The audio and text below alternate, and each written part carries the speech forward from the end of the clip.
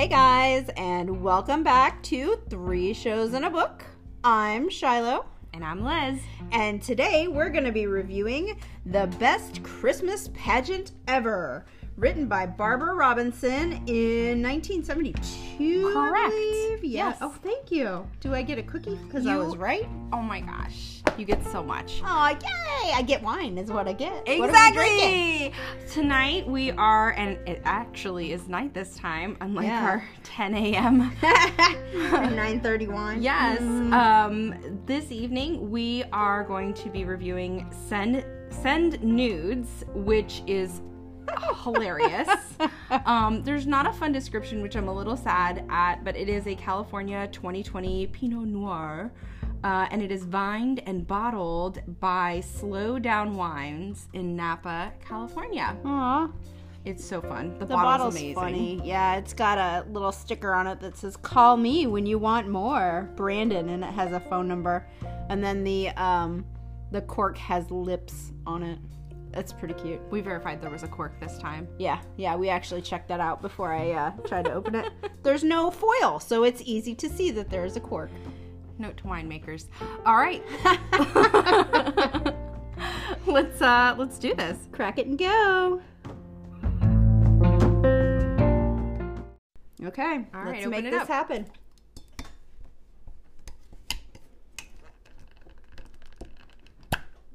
That was kind of a weak pop. That was sad. I didn't like the way that sounded. I didn't either. All right, but let's do some nice pouring and. I'm kind of interested in seeing what this one tastes like because there's no description on the bottle, like none whatsoever. Yeah. It smells very winey. I'm not sure how I'm gonna feel about this. Oh, it tastes good. Does it? Mm-hmm. She licked the bottle, guys. She did it again. That was Jesus. She's about to deep throat it. Alcohol abuse is not acceptable in this household. All right. Well, Cheers. I mean, it won't. It'll just chunk at this point. It is very winey. Oh God, Wow. that tastes just like wine. Ugh. So, little backstory. I asked a guy at our local jungle, and if you don't know what that is, you're not from Ohio. And he said that, I gave him the backstory of what we were doing, and he's like, "Oh, I host the podcast here for the grocery store." And I was like, "This is amazing." Super cool guy. Can't remember his name. I don't even think I got his name. But Just look up the Jungle Jim's Wine Podcast and we'll find it. I think so. So he gave me this recommendation after I told him what book we were reading. So this is somebody else's inappropriate mind. What the hell? Who is calling us? No one ever calls us. It's a landline, This people. is stupid. What the hell? So side note, Shiloh has a landline. I do, because I have a child that does not yet have a cell phone. So we have a landline just in case. And apologies for the call, because nobody fucking ever calls us on the landline, because nobody has the number for the landline except us. You're a better person than I am. When my kid was not old enough to have a cell phone, but old enough to stay home, we just left his ass home. He just sat home. I'm paranoid. Had there been an emergency, we have plenty of stay-at-home moms in the neighborhood he could have run to. And hoped that they hadn't gone grocery shopping yet. So anyways, yes, this wine is a recommendation from that gentleman at the store, and he was quite fun to talk to. I can't wait to check out his podcast. Yeah, she's gonna leave me, you guys, and go podcast with him. She already said she was replacing me. So this will be my last episode. Yes, I get to pick all the movies again. You already picked all the movies for January. I never picked all the movies in any other month. This will be the first month. January will be the first month that all the movies are true Liz movies. So October was you. Yeah. November was you. November was both of us. Oh yeah, what movie did I pick in November? You picked Fear of Rain, and you picked... Oh, I did. Because your other two ones were from 1900, as the kids say. The Devil All the Time. That's the other one you picked. They were good movies. The Devil All the Time, not so much, but Fear of Rain was really good. I will agree with that.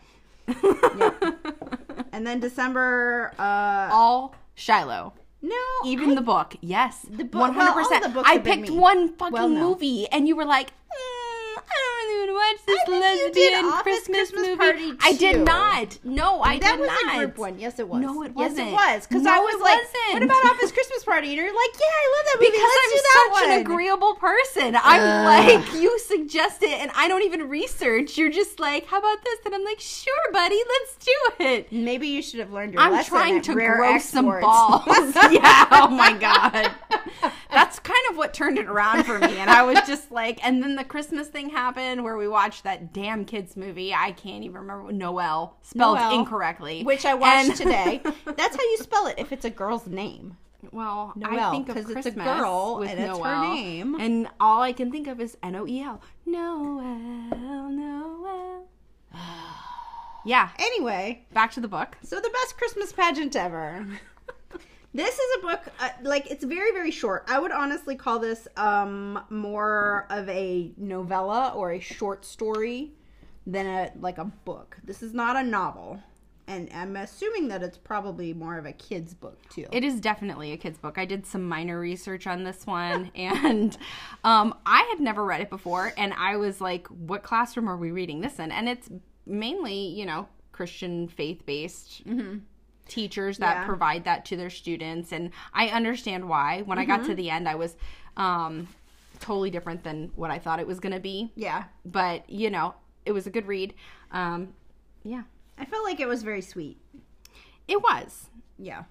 And if any kids need Jesus, it's the Herdman kids. They're god-awful. So, I'm going to read the first, 2 paragraphs. Which I totally died over. Right. Like, yeah, it hooked they're me. So funny. The Herdmans were absolutely the worst kids in the history of the world.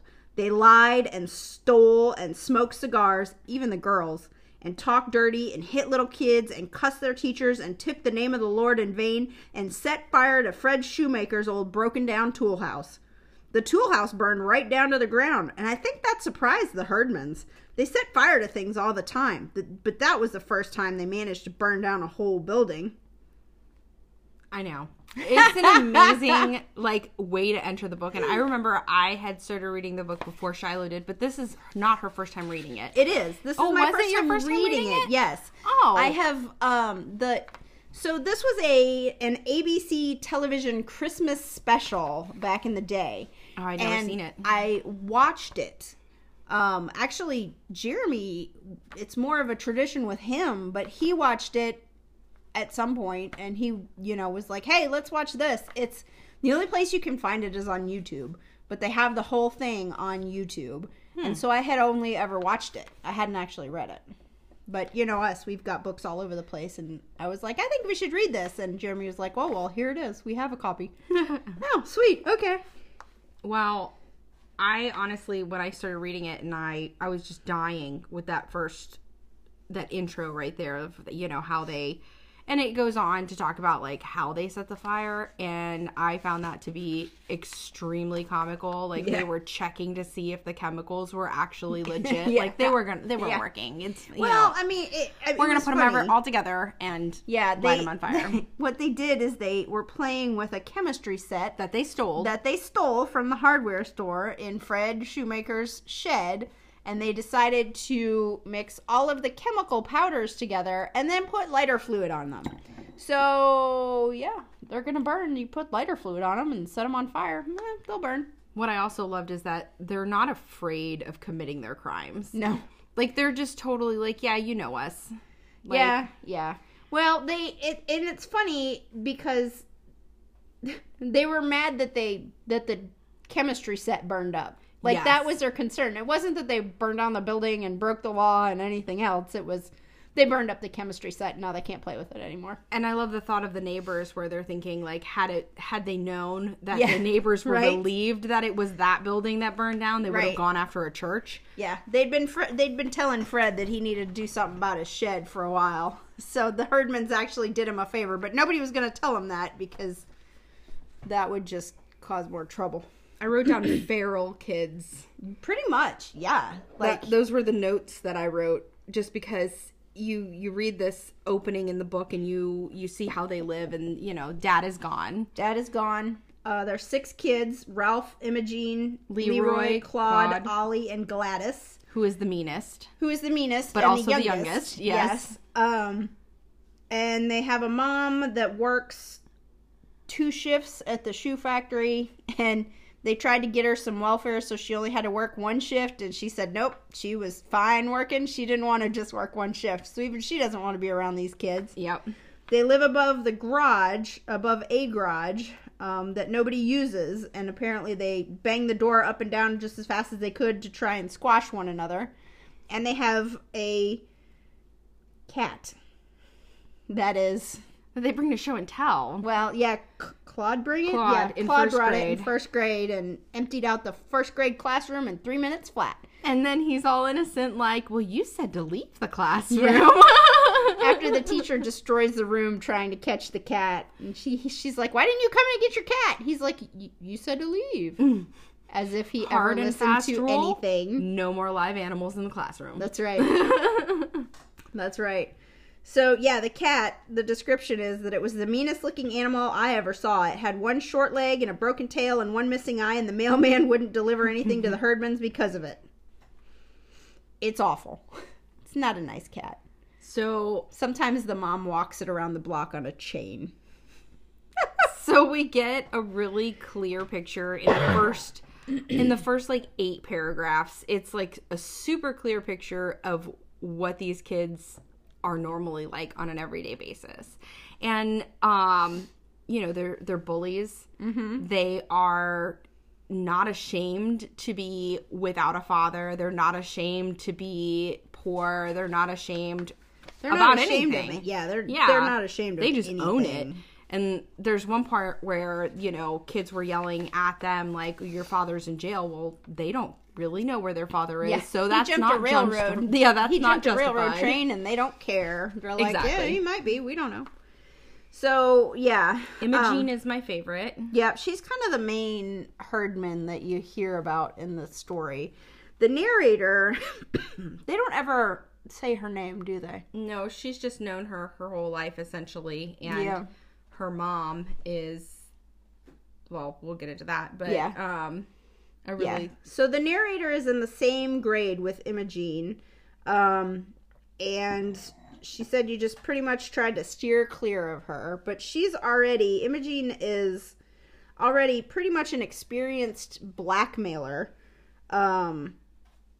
She waits outside of the nurse's office to listen for the kids' weights and then blackmails them according to their poundage. Yes. I loved it. So apparently back then, twice a year you'd have to go to the health room to get weighed and measured, and Imogene would always figure out a way to sneak around and find out what everybody weighed. Is and it then Imogene? She would Imogene. Imogene. I'm going to say it both ways because okay. I'm just going to hedge my bets. It's whatever comes out of my mouth at any given moment. That's the one thing I can't stand about books is like you read their names totally differently and then they make a movie and you're like, wait a minute. I'm pretty sure it's Imogene. I think you're right. I think it is Imogene. Although probably with these people it'd be Imogene. This here's Imogene Herdman. Are they from Kentucky? Are they from the Hollis? I don't know where they're from. I don't know where this book takes place actually, but. And what time? Because honestly, sometimes I feel like it's like the early 50s, late 40s. Yeah. Well, maybe sometimes early, I think mid-50s. It's like, sometimes I like in some spots, I feel like it's like the 60s and 70s. Yeah. Where she's wearing her large hoop gold earrings. Mm-hmm. Like that to me screams 60s, 70s. Right. Yeah. So you kind of don't know what time it is. Anywho, so she stands outside of the nurse's office while they're getting weighed and makes up any excuse to kind of just stay there. Mm-hmm. And my favorite part about that is when she finds out about Albert. He's going to fat camp. Yes, yeah. He's like, no, I'm not. I'm going to Disneyland with my uncle. And she's like, no, nurse wrote it in your paper. You're going to fat camp. That's hilarious. And Wanda Pierce with her charm bracelet. She's fat and rich. Yep. And each of the charms do something different. The piano keys make a little noise. And the wheels turned and yeah, look at my new charm. It costs $6.95 without the tax. That's the part that cracked me up. Without the tax. Well, whoa, Lottie. I loved when they described Floyd Brush and that she was getting 10 cents a week from him until he got double sick. pneumonia and lost 15 pounds and didn't care. Yes. So she's just, Imogene's just... She's amazing. She's amazing. Yeah. I mean, she's still in grade school. I don't know that they specifically say what grade they're Ralph in at is this the point. oldest. Ralph and Imogene are the oldest, but Claude and Ollie are the same age because they're both in first grade, is what I'm gathering from the clues in the book. They are not in the same grade because that was the point that they made. Oh, that they would pass kids they would pass the Herdmans no matter what because no teacher wanted to get stuck with two Herdmans in the same class. But I thought Claude was in first grade, and then I thought Ollie was also in first grade. No, let me see. Because when Imogene was asked, like, what are you doing over here? And she's like, well, Ollie has red spots all over him. Well, where's Ollie? Oh, he's with the first graders. Yeah, no, when it came time for Claude to pass to the second grade, he didn't know his ABCs or his numbers or his colors or his shapes or his three bears or how to get along with anybody, but Miss Brandel passed him anyway. For one thing, she knew she'd have Ollie Herdman the next year. There you go. Okay. That was the thing about the Herdmans. There was always another one coming along, and no teacher was crazy enough to let herself in for two of them at once. So then I must have written that I down feel wrong. like they're pretty much stair-stepped. Yeah. So, well, they talk about how they each take care of one another. So Ralph looks after Imogene, Imogene looks after Leroy looks after Claude looks after Ollie, and Ollie looks after Gladys, and Gladys pretty much is the worst. She's the worst of the bunch. Yeah, so then Imogene finds out about Alice and that she had gotten lice over the summer. Yes. And then starts calling her, like, hitting her face and or hitting her in the head, saying it was a cootie. She was catching a cootie. Alice Wendelkin. So nasty clean that she had detergent hands by the time she was 4 years old. But she got lice at summer camp, and Imogene never let her forget it. Alice is awful. Well, yeah, and I love what happens here when the principal steps in between Alice and Imogene, and she's like, I had to hit her. And the principal was like, well, why'd you have to hit her? And she was like, well, she's got cooties. And then Alice is like, I don't have anything in my hair anymore. Like, I swear, they're gone. Yeah. Yeah, and the principal, like, freaks out, like, what? When did you have them? Was it recent? Yes. Go to the nurse! But they never say lice. They only call it cooties. Do they say lice? Yeah, I don't remember. She picked up a case of head lice when she was at summer camp. There you go. But then after that, they just call them cooties. He didn't want a whole school full of kids with cooties. Yeah, that's what I was like, wait a minute, why doesn't it just say lice? Yeah, well, because, you know. And it also says that Imogene, if she didn't have anything on you, she would just make something up. Yep. Yeah, she's rough. So, chapter 2. This is how quick it goes. Yeah, this is it. That was pretty much the whole first chapter. So then there's the Christmas pageant. This is where we get into the Christmas pageant. We learn about it. Yep. Which is that the narrator and her little brother Charlie always have to be in it. Mom makes them be in it. And Dad never wants to go and see it, but she makes Dad go and see it. And I love the way he, in this particular one, is like, okay, the only reason I'm going is because my robe is going to be in it. Yeah. You haven't seen this year. He's like, every year. And he says, same. I've seen the Christmas pageant. She's like, you haven't seen this year's. Charlie's a shepherd. He's like, nah, he's always a shepherd. Charlie was a shepherd last year. No, you go ahead. I'm going to put on my bathrobe and just sit by the fire and relax. There's never anything different about the Christmas pageant. And Mom's like, yeah, this year it's different. Charlie's wearing your bathrobe. So he went to see his bathrobe. He always went, but it was always a struggle. So then you find out that Mrs. Armstrong, Helen Armstrong, who runs the pageant, has broken her leg. And I love her quote there where she's like, don't let those children tear up my privet head or whatever. Hedge. Hedge. Yeah, she's like the neighborhood bossy boots, or probably the town bossy boots. So she's in charge of like everything. The Christmas pageant, the and potluck, the ladies' aid, the bazaar, everything. So after they dull out all the responsibilities because everybody's in a mad panic that Helen is not going to be organizing any of these events. Yeah. So these are the remaining events that are coming up that we think are going to be in need of somebody to lead them. And everybody takes on, like, the bazaar is gone, the potluck is gone. The only thing that's left is the Christmas pageant. And so the narrator's mom, they just call her Mother throughout the book, gets stuck with the Christmas pageant. And she's like panicking. I could have run the potluck with my eyes closed. Right? You just have to make sure people don't all bring meatloaf. And I thought that was great. And I feel like this book really has a lot of good imagery for children. Mm-hmm. So when you're reading it, it's I don't like kids movies, but I felt like this book is a very mature kids book, and it just really made sense. I'm gonna steal one of these. Yeah. These are my fave. We got some chocolate Twizzlers up in here, so Yeah. and it's nighttime and we're drinking wine. Chocolate Twizzlers and wine. We're so bougie. Oh my god. Send nudes wine. The Twizzlers is in a glass jar. No. Oh no. Yeah, my mother-in-law, Repackaged. she bought those and didn't want them, so she stuck them in a Nestea jar and gave them to us. Fancy. Nobody but us would eat them. And So- we've eaten almost the whole thing in like 2 days. It's delicious. These are my favorite. Yep.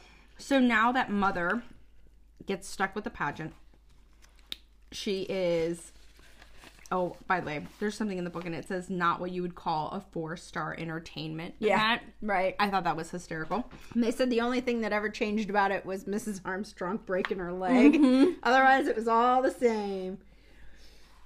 Oh my goodness. So, then everybody, then there's kind of like a little digression, talking about Sunday school and how the little kids, like once a month they have the kids come up and talk about what they're learning in Sunday school. And one month the teacher tried to be creative and she wanted the kids to write down what they liked or draw a picture of what they liked about Sunday school. And Charles. everybody said all the songs, the nice feelings I get when I go, blah blah blah.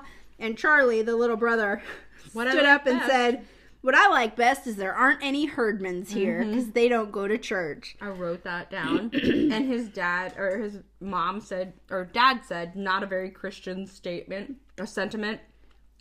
But Mom said, Maybe not, but it's a very practical one. Because he sat next to Leroy Herdman and was constantly bruised Black and up blue. from Leroy picking on him.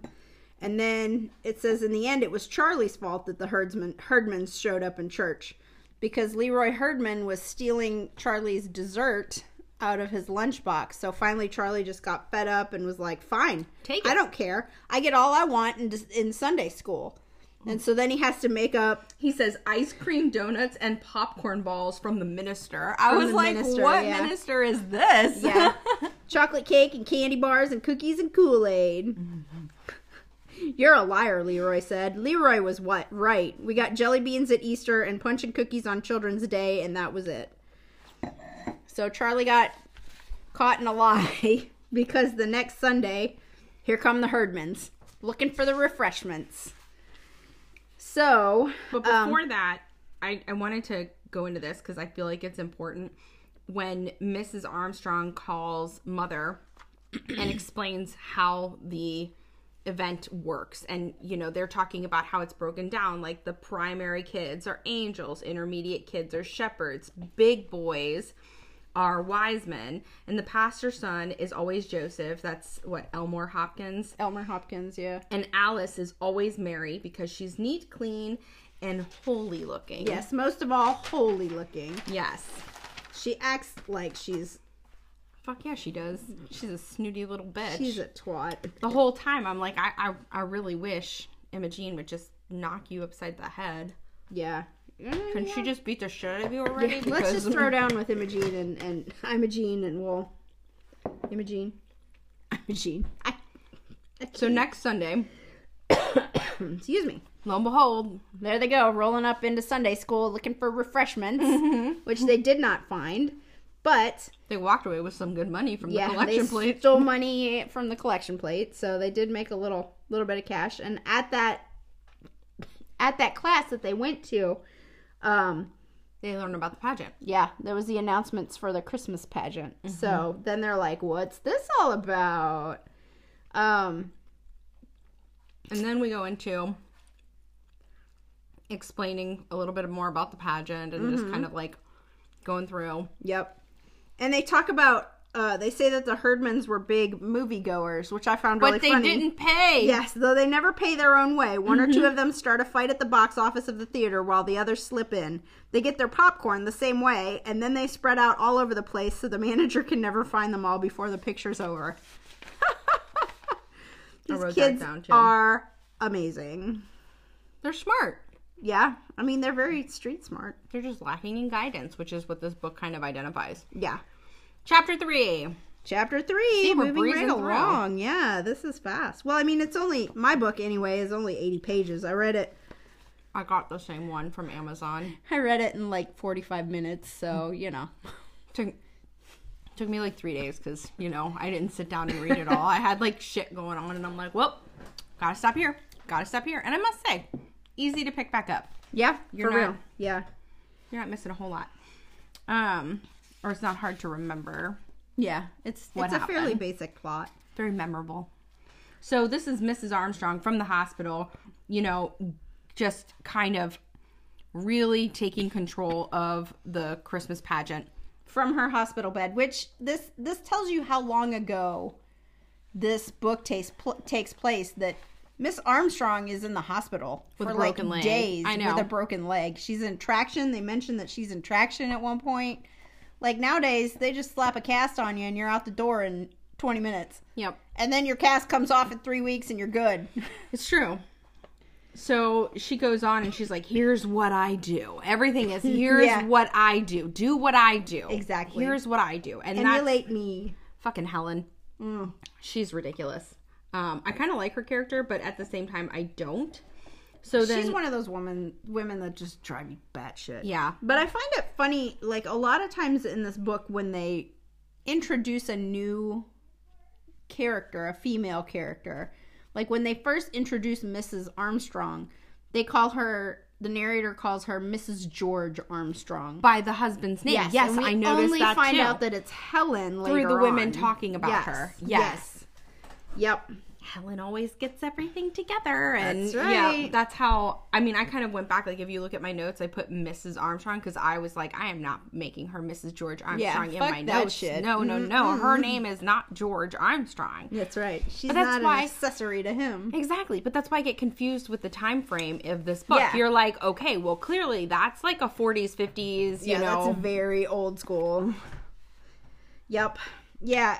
And then she always calls it dinner time, and she always talks forever. Please don't let me interrupt your dinner, but interrupts anyways. Yeah. Continues to interrupt, and Dad is bitching about he hasn't had a square meal in 3 days, and you know, because she keeps getting interrupted when she's trying to do everything. So the next day, after she's hung up with, it didn't take 24 hours, but she was on forever, and then she finally says, "Oh, somebody's at the door. Gotta go. Bye." Hangs up, and the next day, which, by the way, it's Dad at the door ringing the doorbell just to get her off the phone. Yeah, that's fantastic. That's a good husband right there. It's a great husband. So then, you know, all of the Herdmans show up to the first rehearsal, which really is just an audition. It's not a rehearsal.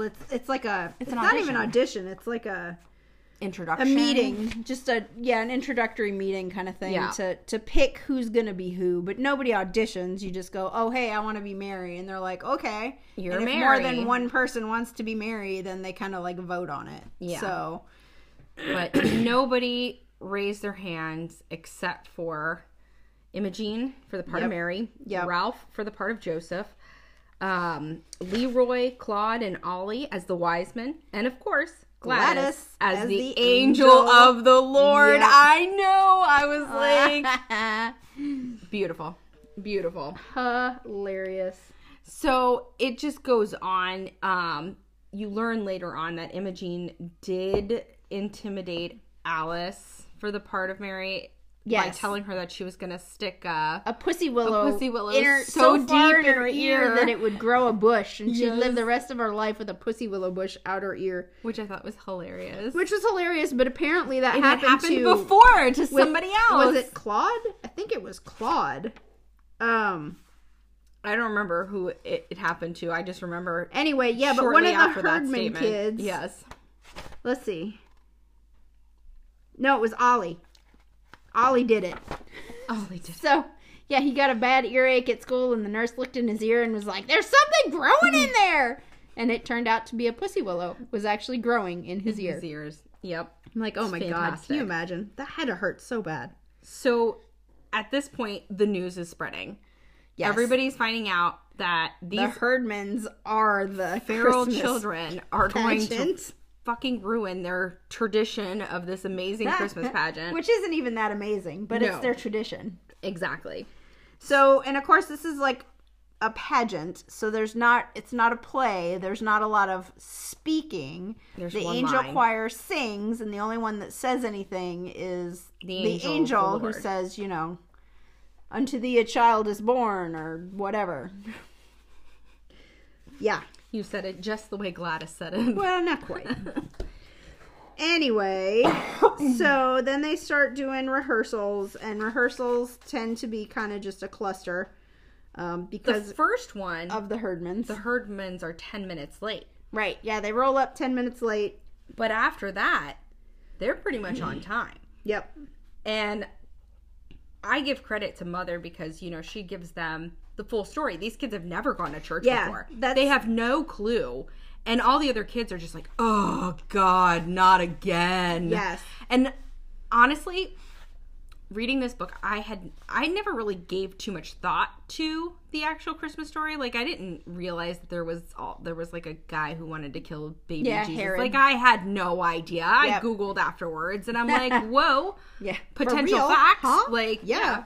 So, I mean, I learned some stuff, and we went to church, but I guess I never put too much. You never paid attention. I was there for the snacks. She was there for the free wine, guys. I mean, we didn't have wine. We weren't Catholic. We had, what we had was fruit punch with Sprite. Ew. Yes. So they would put a big bowl in the center, and please let me know if anybody else has heard of this. But what religion is this? It's Christianity. I went to like a non-denominational. It was a non-denominational. Yes, exactly. That is wackadoo. I've never heard that. It's the same church I got married at. And oh my God. It was fantastic because I remember we would all, and I was part of the bell choir. Oh my God, I loved bell choir. That would be cool. And oh yeah, still remember my movements. Ding! Yeah, you got to do that arm in just the right way. And it's got to come back to your shoulder to stop the bell. Like yes, this guy. Yes, exactly. I'll take a picture of that so you can see what that little snowman pen that maybe not. He's Ding, dead. Ding. So, I mean, we would just put, it was like fruit punch, and then they would put like Sprite with the fruit punch to like mix it up, or 7-Up, or whatever was that available. That just sounds horrible. Ugh, I mean, it wasn't terrible. And then they would add like fresh cut fruits in there and like make it pretty. So it was like sangria. Almost, without any kind of alcohol. Right. And, you know, of course we had a big old kitchen, and all the older ladies, like my grandmother and all her friends. I remember this one, Mary Jo, Mary Jane, Mary something or other. They called her. I'm guessing it wasn't Mary Jew. No, it wasn't Mary Jew. What? She was Mary Jew. I don't know. Anyway, she was very old, and she always made disgusting food that had cat hair in it. Oh, like she would bring stuff and to heat it in the oven, and you always knew to stay away from like that dish. Like her particular item. It's disgusting. Oh, God love her. So these kids have never had any kind of introduction. I feel them. I understand. And now they're like completely obsessed with the story of Jesus. Yeah. I think also because they kind of relate in a way. Yeah. Yeah. Kind of. Yeah. So, but we're going to back up for just a minute because they're talking about like all of these people that are calling Mother and, you know, like, oh my God, what is going on? You're letting the Herdmans be in charge? Boy, this is going to be awful for you. I'm so sorry. And maybe we should just let the Herdmans be in charge of handing out programs for the Christmas pageant. They're like, we don't have programs. Well, maybe we should print them up so the Herdmans can hand them out. And then somebody took a geranium to Mrs. Armstrong in her hospital bed still. And she finds out. And she's like, oh, I blame myself because I wasn't there. I feel so bad. I'm personally responsible. And then, of course, that just pissed Mother off. And she's like, by God, this is going to be the best fucking Christmas pageant ever. She doesn't say fucking because it's not that kind of book. But you can tell she's thinking it. She stabbed a meat fork into the pot roast. So you know she had some strong emotions. So then, the first rehearsal... That is when the Herdmans are like, wait, what's an inn? Who are the shepherds? What are they doing? Like, they didn't know anything about it. In the start of that chapter, somebody says they don't even know what a Bible is. It's true. Yeah. Yep. So, yeah. So they basically had to start at the beginning and tell the whole Jesus story, the whole Christmas story. And the Herdmans were just, like, enthralled, and they thought it was great, and they were super pissed off that they put Mary in a barn. They put a pregnant woman in a barn. Well, how come Joseph didn't say anything? He knew she was pregnant. Right, yeah, like, they're like, what? So, and let's they also see. wanted to know what, what a manger was. Yep. And they didn't even know what an inn was. Yes. So they had to be in the swaddle. Yep, the swaddle. Uh-huh. The funny part, though, they're talking about a manger. What was the matter with Joseph that he didn't tell them? Her pregnant and anything and everything. What was that they laid the baby in? That manger? Is that like a bed? Why would they have a bed in the barn? And so Mother says, what would you do if you had a new baby and no bed to put the baby in? We put Gladys in a bureau drawer, Imogene volunteered. So they kind of are relating. Another part where they talk about swaddled clothes and put in a feed box, put her baby in a feed box, and she says, "Where was child welfare?" Yeah, right. Yep. So, wise men didn't impress them much either. Nope. Yeah, no, nobody really impressed them. They were pretty pissed off at Herod. They wanted to kick his ass and hang him, and they wanted to change the what kind of kings bring these these awful gifts. Yeah. Oil. Yeah. Actually, they were kings. Well, it's about time, Imogene muttered. Maybe they'll tell the innkeeper where to get off and get the baby out of the barn. What kind of cheap kings hands out oil as presents? And then she says, you get better gifts at the fire station. Yeah. And then they talk about how the firefighters had to, like, dig in the bag to make sure that they weren't getting any kind of, like, bows or arrows. Yeah, any weapons. This book is amazing. Yeah. I mean, it's a quick read. It's so fun. Yep. So they wanted to know all about Herod.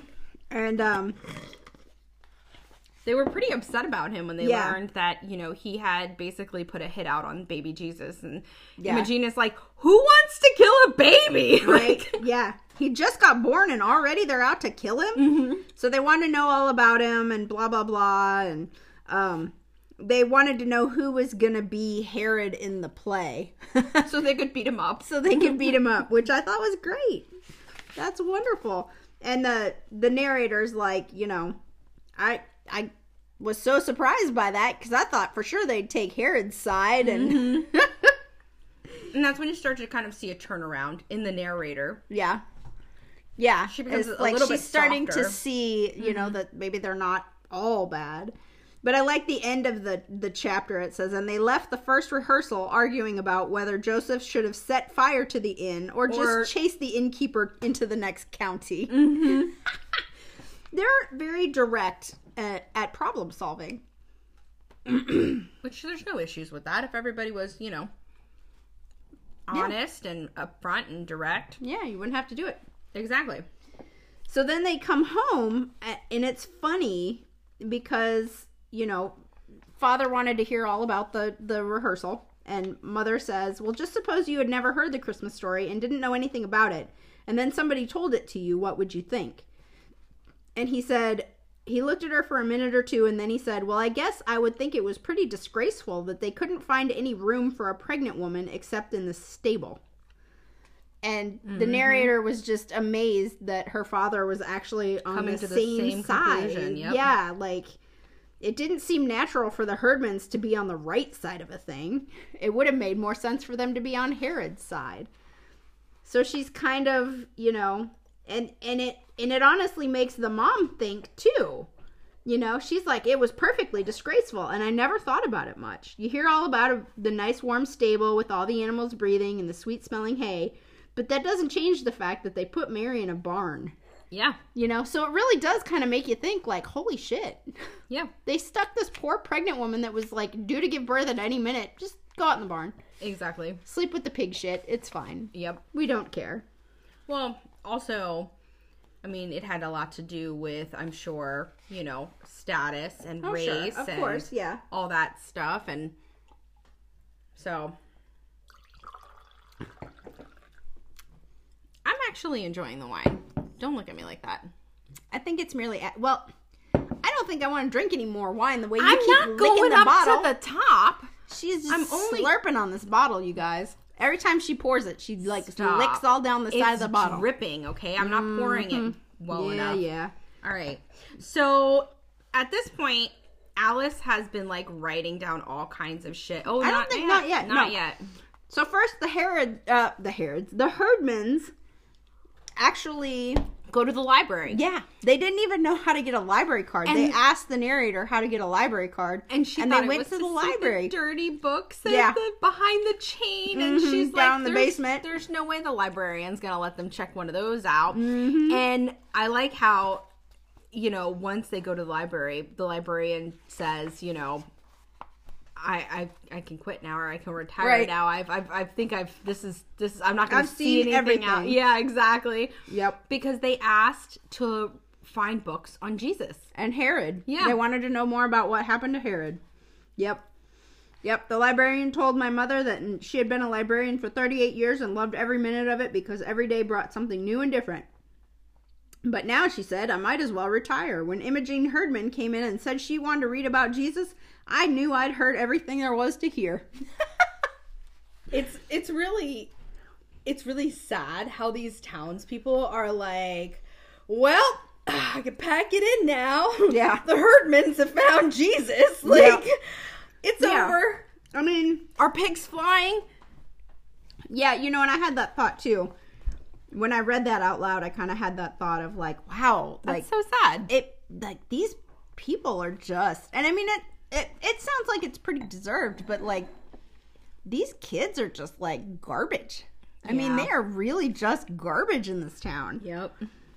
So, the Herdmans at the next rehearsal want to rewrite the whole pageant and hang Herod for the finish. They hated that he died in bed of old age. They found out that he killed all kinds of people and he was awful, and yeah. So, I thought that was funny. Everybody was thinking they'd get bored and leave the pageant, but they did what they were supposed to do. Except for Imogene. She did what she needed to do on stage, but she was smoking cigars in the ladies' room. Yep. Every rehearsal, she'd be in the ladies' room smoking cigars. And at this point, Alice is where Alice starts. No, she's already been, and this is where the narrator notices that she's, you know, writing shit down, and she's like, if your mother needs another Mary to take, if your mother needs a Mary to take Imogene's place, I'm happy to step in, like, my mother is surely to be, what does she say? She's writing down, let's see, where's it at? Like, doubly upset or something like that. It's something my grandma used to say, and when I read that part, I was like, oh. I don't know. I can't remember. But yeah, she's like writing down all of the bad stuff that the Herdmans are doing so that she can, you know, give the record to her mother and get the Herdmans kicked out so she can be Mary again. She's like, so-and-so snuck and drunk the communion wine 3 times, even though it's just grape juice. And they stole the money out of the kindergartner's happy birthday bank, and Imogene's sitting in the bathroom smoking cigars every rehearsal, and just like writing it all down because she's a little narc tattletale bitch, basically, with a stick up her butt. who thinks she's better than everybody. Amen. Yep. Gosh, I need to find that spot because, I mean, she didn't say it all that often, but let me see here. I think it's interesting that Imogene, she, even in the rehearsals, she very much treats the baby, which isn't a baby because, you know, all of the mothers who volunteered their babies to be in the Christmas pageant refused to allow Imogene to hold withdrew her. their Yes. offers when Imogene was but Miss Perkins chosen. won't let Imogene Herdman get her hands on him. The Perkins baby would have been perfect for baby Jesus. And they couldn't do it. So, yeah, they couldn't scratch. Mother called everybody she knew trying to scratch up a baby and couldn't do it. So Imogene's like, well, I can always just steal one. There's always 2 or 3 babies in carriages outside the A&P supermarket. Which can you imagine? Leaving your baby in front of the supermarket? Parking your baby in front of the supermarket and go shopping. Like the equivalent of tying your dog to the post out there. Right? Like, bye. I'll be back in an hour. All right, Sparky, sit tight. Like, oh my God. So they have to explain to her, like, no, you don't take babies, Yeah, Imogene. you can't steal babies. So Mother says they'll use a baby doll, and Imogene says a baby doll can't bite you, which just went to prove that Herdman started out mean right from the cradle. Yep. So the narrator's mother is struggling to keep the pageant on track at this point. Like, she's getting a lot of grief. And because, you know, so much shit is going on at this point, Alice has alerted her mother. And now the phone tree has just exploded. Everybody is aware of these awful things. And so finally the minister comes down to the narrator's mother's house. And I mean, she is just, well, I'm sorry. I totally skipped over the part where they catch her smoking in the bathroom. Well, yeah, I mean, there's the whole thing, and then let's see. The pies burn, or the cakes burn. That's the whole big thing. Yeah, I think she kept hoping that they would do one great big sinful thing and her mother would say, well, that's that, and get on the telephone and have them thrown out. That's what Alice is thinking about at that point. The Herdmans when she's writing all these notes. So then they have the last rehearsal. This is when it really goes crazy. Yes. The last rehearsal. Correct. It's supposed to be the dress rehearsal. It's the same night that the ladies are working on the Ladies potluck. Aid Society or whatever are working on the potluck, which is going to be the next night. Yes. So the church kitchen is full of all these ladies cooking and, you know, counting silverware and all kinds of stuff. Set everything up and get it all ready to go. So were they working on applesauce? They were making applesauce cakes. Yes. I don't know what the fucking applesauce cake is. Can you help me with that? I think they sound good. I don't know. That sounds weird. How do you make an applesauce cake? I'm genuinely confused. Yeah. So, I don't know. We'll have to look it up. So they're making these cakes, and then Alice catches Imogene smoking in the restroom, and she tells the one woman who is cooking the applesauce cakes that well, no. What happens is see the smoke, and she thinks she goes into one of the ladies' aid people. I thought it was Alice. No. So the dress rehearsal is always starting off as, you know, it's already kind of a disaster because angels forgot their wings and Hobie Carmichael forgot his robe. So they decide to take 5, which then turns into 15. Yes, and so turns out the ladies' aid Imogene is smoking in the bathroom, and we find out that Imogene's wearing these big gold hoop earrings, and Gladys pierced her ears. Yes. Yikes. So the narrator says that I watched for 6 months after that for them to turn black and fall off. Yes. I was like, yes, I completely understand that. Again, kind of a thing that they did like anytime between the 20s and the 70s. Right. You just, and even in the 80s. Put an ice cube on your ear, burn up a needle to sterilize it, and then just jab it right through. My mom told me that her sister pierced her ears, and I was just like, weird. My mom pierced my belly button the first time with a suture needle. Well, see, your mom's a doctor, so yeah. I mean, that's fine. She has knowledge of certain anatomies. I think it would be okay. Probably not my belly button, though. No. She's not that kind of doctor. Yeah, I know. Okay, so, yes, then they take their break, and then Mrs. Homer McCarthy went to the bathroom and opened the door and smelled something funny and smelled smoke. No, smelled something funny and saw some smoke, and she ran right to the church office and called the fire department. So they were like in the middle of rehearsal, and here comes the fire trucks, and it's a whole thing, and they all had to go outside, and the firemen are trying to put out the fire that's not happening, and so it's a huge problem. Applesauce cakes are now destroyed. Yep. So, which is a funny. So then the pastor comes over to the house, or the minister comes over to the house. And he's like, well, I don't really know what to believe here. I'm getting phone calls that, you know, the kids are burning down the bathrooms. And mother's like, no, there was no fire there. There was cigar smoke in the bathroom. The fire was from the burned up applesauce cake. The potluck committee let their applesauce cake burn up. And then she goes on to explain everything else that he's saying. And honestly, at one point I was half expecting her to be like, it's so unchristian of everybody to be like, yeah, we need to get rid of these kids. Right. Why aren't you letting them have a chance? Right. Yeah. It's funny. So yeah, you know, we get to the night of the pageant. On the night of the pageant, we didn't have any supper because Mother forgot to fix it. My father said that was all right. Between Mrs. Armstrong's telephone calls and the pageant rehearsals, he didn't expect supper anymore. So, poor long-suffering Dad couldn't haul his ass into the kitchen and cook his own dinner, because, you know, 50s men didn't cook. But, yeah. Well, that's what I'm saying. Like, what time period is this? I don't know. I feel like it's more 50s than, like, 60s or 70s, but I don't know. But, so they start the pageant. And then Mary and Joseph didn't come in right away, so they had to they sing a couple verses of A Little Town of Bethlehem, and then they hum, and they just had to keep on humming. And humming is hard. Yeah, it sounded like it didn't sound like humming anymore, more like an old refrigerator. So they come wandering in, and they just kind of were.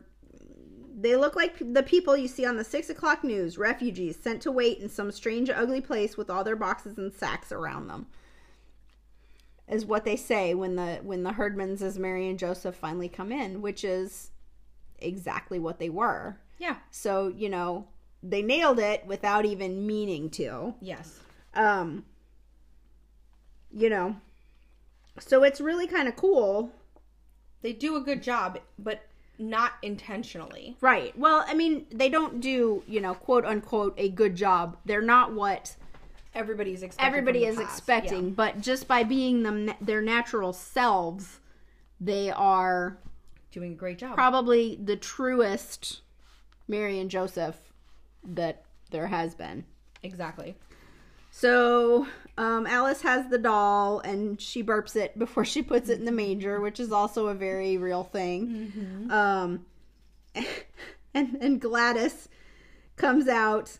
You know, the pageant continues and whatever, everything's happening. The shepherds come, blah, blah, blah. Then Gladys comes out as the angel of the Lord, and she hollers, "Hey, unto you a child is born!" So when I read that part, I read it the exact way that you just spoke it. Mm-hmm. Where it was kind of like choppy, but loud. And like she was just... Yeah. I mean, it was just coming out. Yep. And she was trying to do it as perfect as she could without messing it up. Yep. Because she did mess it up in the beginning in one of the rehearsals. Mm-hmm. And they kind of corrected her. They called it, she yelled Shazam. Yeah. Shazam! That's when she was learning what the angel was and what happened. Oh, bless you, Min Min. The cat's in the other chair. She's our honorary podcast member tonight. Meow, meow. Meow, meow. What you doing, Kit Kat? Okay, focus. Giving me the look. She's like, screw you, Mom. I don't care. So then the wise men come in. And this is another fantastic part. It is. Because they're supposed to be holding oil and frankincense gold, and frankincense, and myrrh. But they're carrying something that looks awfully heavy. Yeah, they're big, and they didn't have their golden myrrh, and Leroy was carrying it. He almost dropped it. He didn't have his frankincense. And Alice, of course, being Alice, is like it's something awful, like a burnt offering. So what happened was they exposed what it is. Mm-hmm. The church gives away food baskets at Christmas time, and the Herdmans had brought in their Christmas ham that was gifted to them. That was given to them in the food basket. And Alice says, I bet they stole that, and that's when the narrator says, no. It came from their food basket, and if they want to give it away, they can. Right? Yeah. So take that, Alice. Yeah, exactly. So, yeah. They drop off the ham, and then instead of leaving the way they're supposed to, they just sit down and watch the rest of the pageant, which, they're kind of like, well, they weren't supposed to do that, but what else could they do? So, let's see, what else happens? And then is when they see that Imogene is crying. Yeah, they look up. And it says, I happened to look up at Imogene and I almost dropped my hymn book on a baby angel. Because she's just sitting there crying. She's sitting with baby Jesus just sobbing. Crying and crying and crying. And that's it. She's just crying. And then they're like, well, it was the best Christmas pageant we ever had. Everybody was standing up and cheering. And afterwards, they said, I don't know what was different, but there was something different that made this better. Yeah. And Mrs. Armstrong, Helen, you cunt, was like, well, Mary had a black eye. No, it was Alice's mom. Was it Alice's mom? Because the apple doesn't fall far from the tree. Both of those cunts. Well, Mary, the mother of Jesus, had a black eye, but that was something special, but only what you might expect. And she didn't really have a black eye. It was just puffy because she had hit herself on the corner of a shelf or something. Yeah, the choir robe cabinet. Yeah. She was walking around in kind of a daze, as if she had just caught on to the idea of God and the wonder of Christmas. Yes. Yep. So the book ends in a really nice fashion. Basically all the kids had a come to Jesus moment, and is that what they call it? Kind of, yeah. Yeah, but usually a come to Jesus moment is a more dramatic kind of like, this was pretty dramatic. Well, more like, you almost die in a car crash, so you have a come to Jesus. Yeah, you're an addict and you're at rock bottom and you have a come to Jesus moment, and this is quieter. If that's the right term involving the Herdmans, but they had a come to Jesus. They had a spiritual awakening more than a come to Jesus moment. So that's what threw me at the end of the book. It's a really nice ending. It's great, and I like how it all comes together. Yeah, it's. But it's kind of soft and kind of very religious. Yes, but not necessarily in a bad way. No, not in a bad way, but still, just these kids would continue to be heathens had they not found Jesus. Well, they might still be heathens. We don't really ever find anything else out about what they do after the Christmas pageant. It ends at the Christmas pageant. I wanted to ask you, are there more books? I don't know. Because I had read somewhere that there were other books, but by that author, but I don't think it's like a series or a succession. More books about the Herdmans. Oh my God. That would be amazing. I don't know. I didn't really Google that part. No. I didn't get that far. It's been a week. It's the week of Christmas, people. We got shit to do. But, it does kind of, we all hear, well, I guess except for Liz, we all have heard the Christmas story, and, we all have that mental picture, and, you see the nativities of, you know, Mary in her blue gown and Joseph in his brown robe and beautiful blonde, blue-eyed baby Jesus laying in the manger and everyone like, oh, adore him. See, but, I grew up in Hialeah. You know, Mary was still in her blue robe, but she was in a bathtub, essentially. Yeah, I've seen those. Yeah, half a bathtub buried in the ground. Yes. Yeah, I've seen those. But it it really humanizes them in the same, you know, in the sense of, like, these were poor refugee people that were just stuck in a barn to get them out of the way, you know, like, these were actual people. They're not this beautiful display you see at Christmas. So that was kind of cool. Say that it works twofold. You know, it kind of helped the kids have some sort of guidance, but then also the adults and other children in the community have a little bit more acceptance for them as seeing them as more actual than people, not just these hurricanes of destruction. These heathens. Yes. So, yep. And the Herdmans would not take back the ham. They didn't want the candy. They didn't want the Bibles. They didn't take back the ham. So, and it's kind of cool at the end, the narrator's like, you know, Mary is always going to look like Imogene Herdman to me. Mm-hmm. And the wise men are always going to be Leroy and his brothers bearing ham. And Gladys is always going to, or the angel of the Lord is going to be Gladys with her skinny legs and her dirty sneakers sticking out from under her robe, yelling at all of us everywhere. Hey! Unto you a child is born. So, I mean, this is just... It's a good book. It is sweet. It is sweet. Yes, I love the destructiveness of the Herdmans and just all the chaos and trouble they get into. Yes. I love the narrator talking about her parents and just kind of the very dry sort of sense of humor they have about it. And I love that, you know, she kind of had her own little spiritual awakening there and learned a little something about... It's good. You know? It's a good book. Yeah. If you got 30 minutes, pick it up.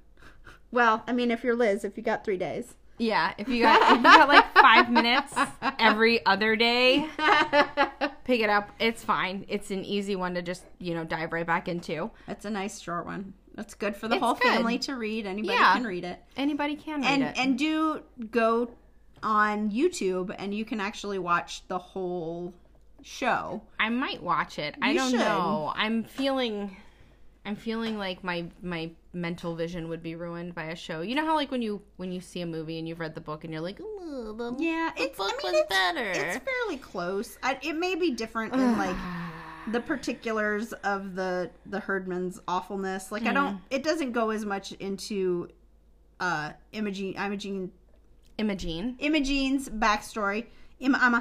Her backstory, you know, with the blackmail and all that kind of stuff, but, you know, Alice is a treat to behold. Oh, okay, well then. Yeah. It's actually really good. I'll have to take a peek. And I want to say that this week, this will be our last episode of the year. Yep. Oh, yay to us. I know. We made it through. We made it. 3 months of the year. 3 months. So, next year, we are...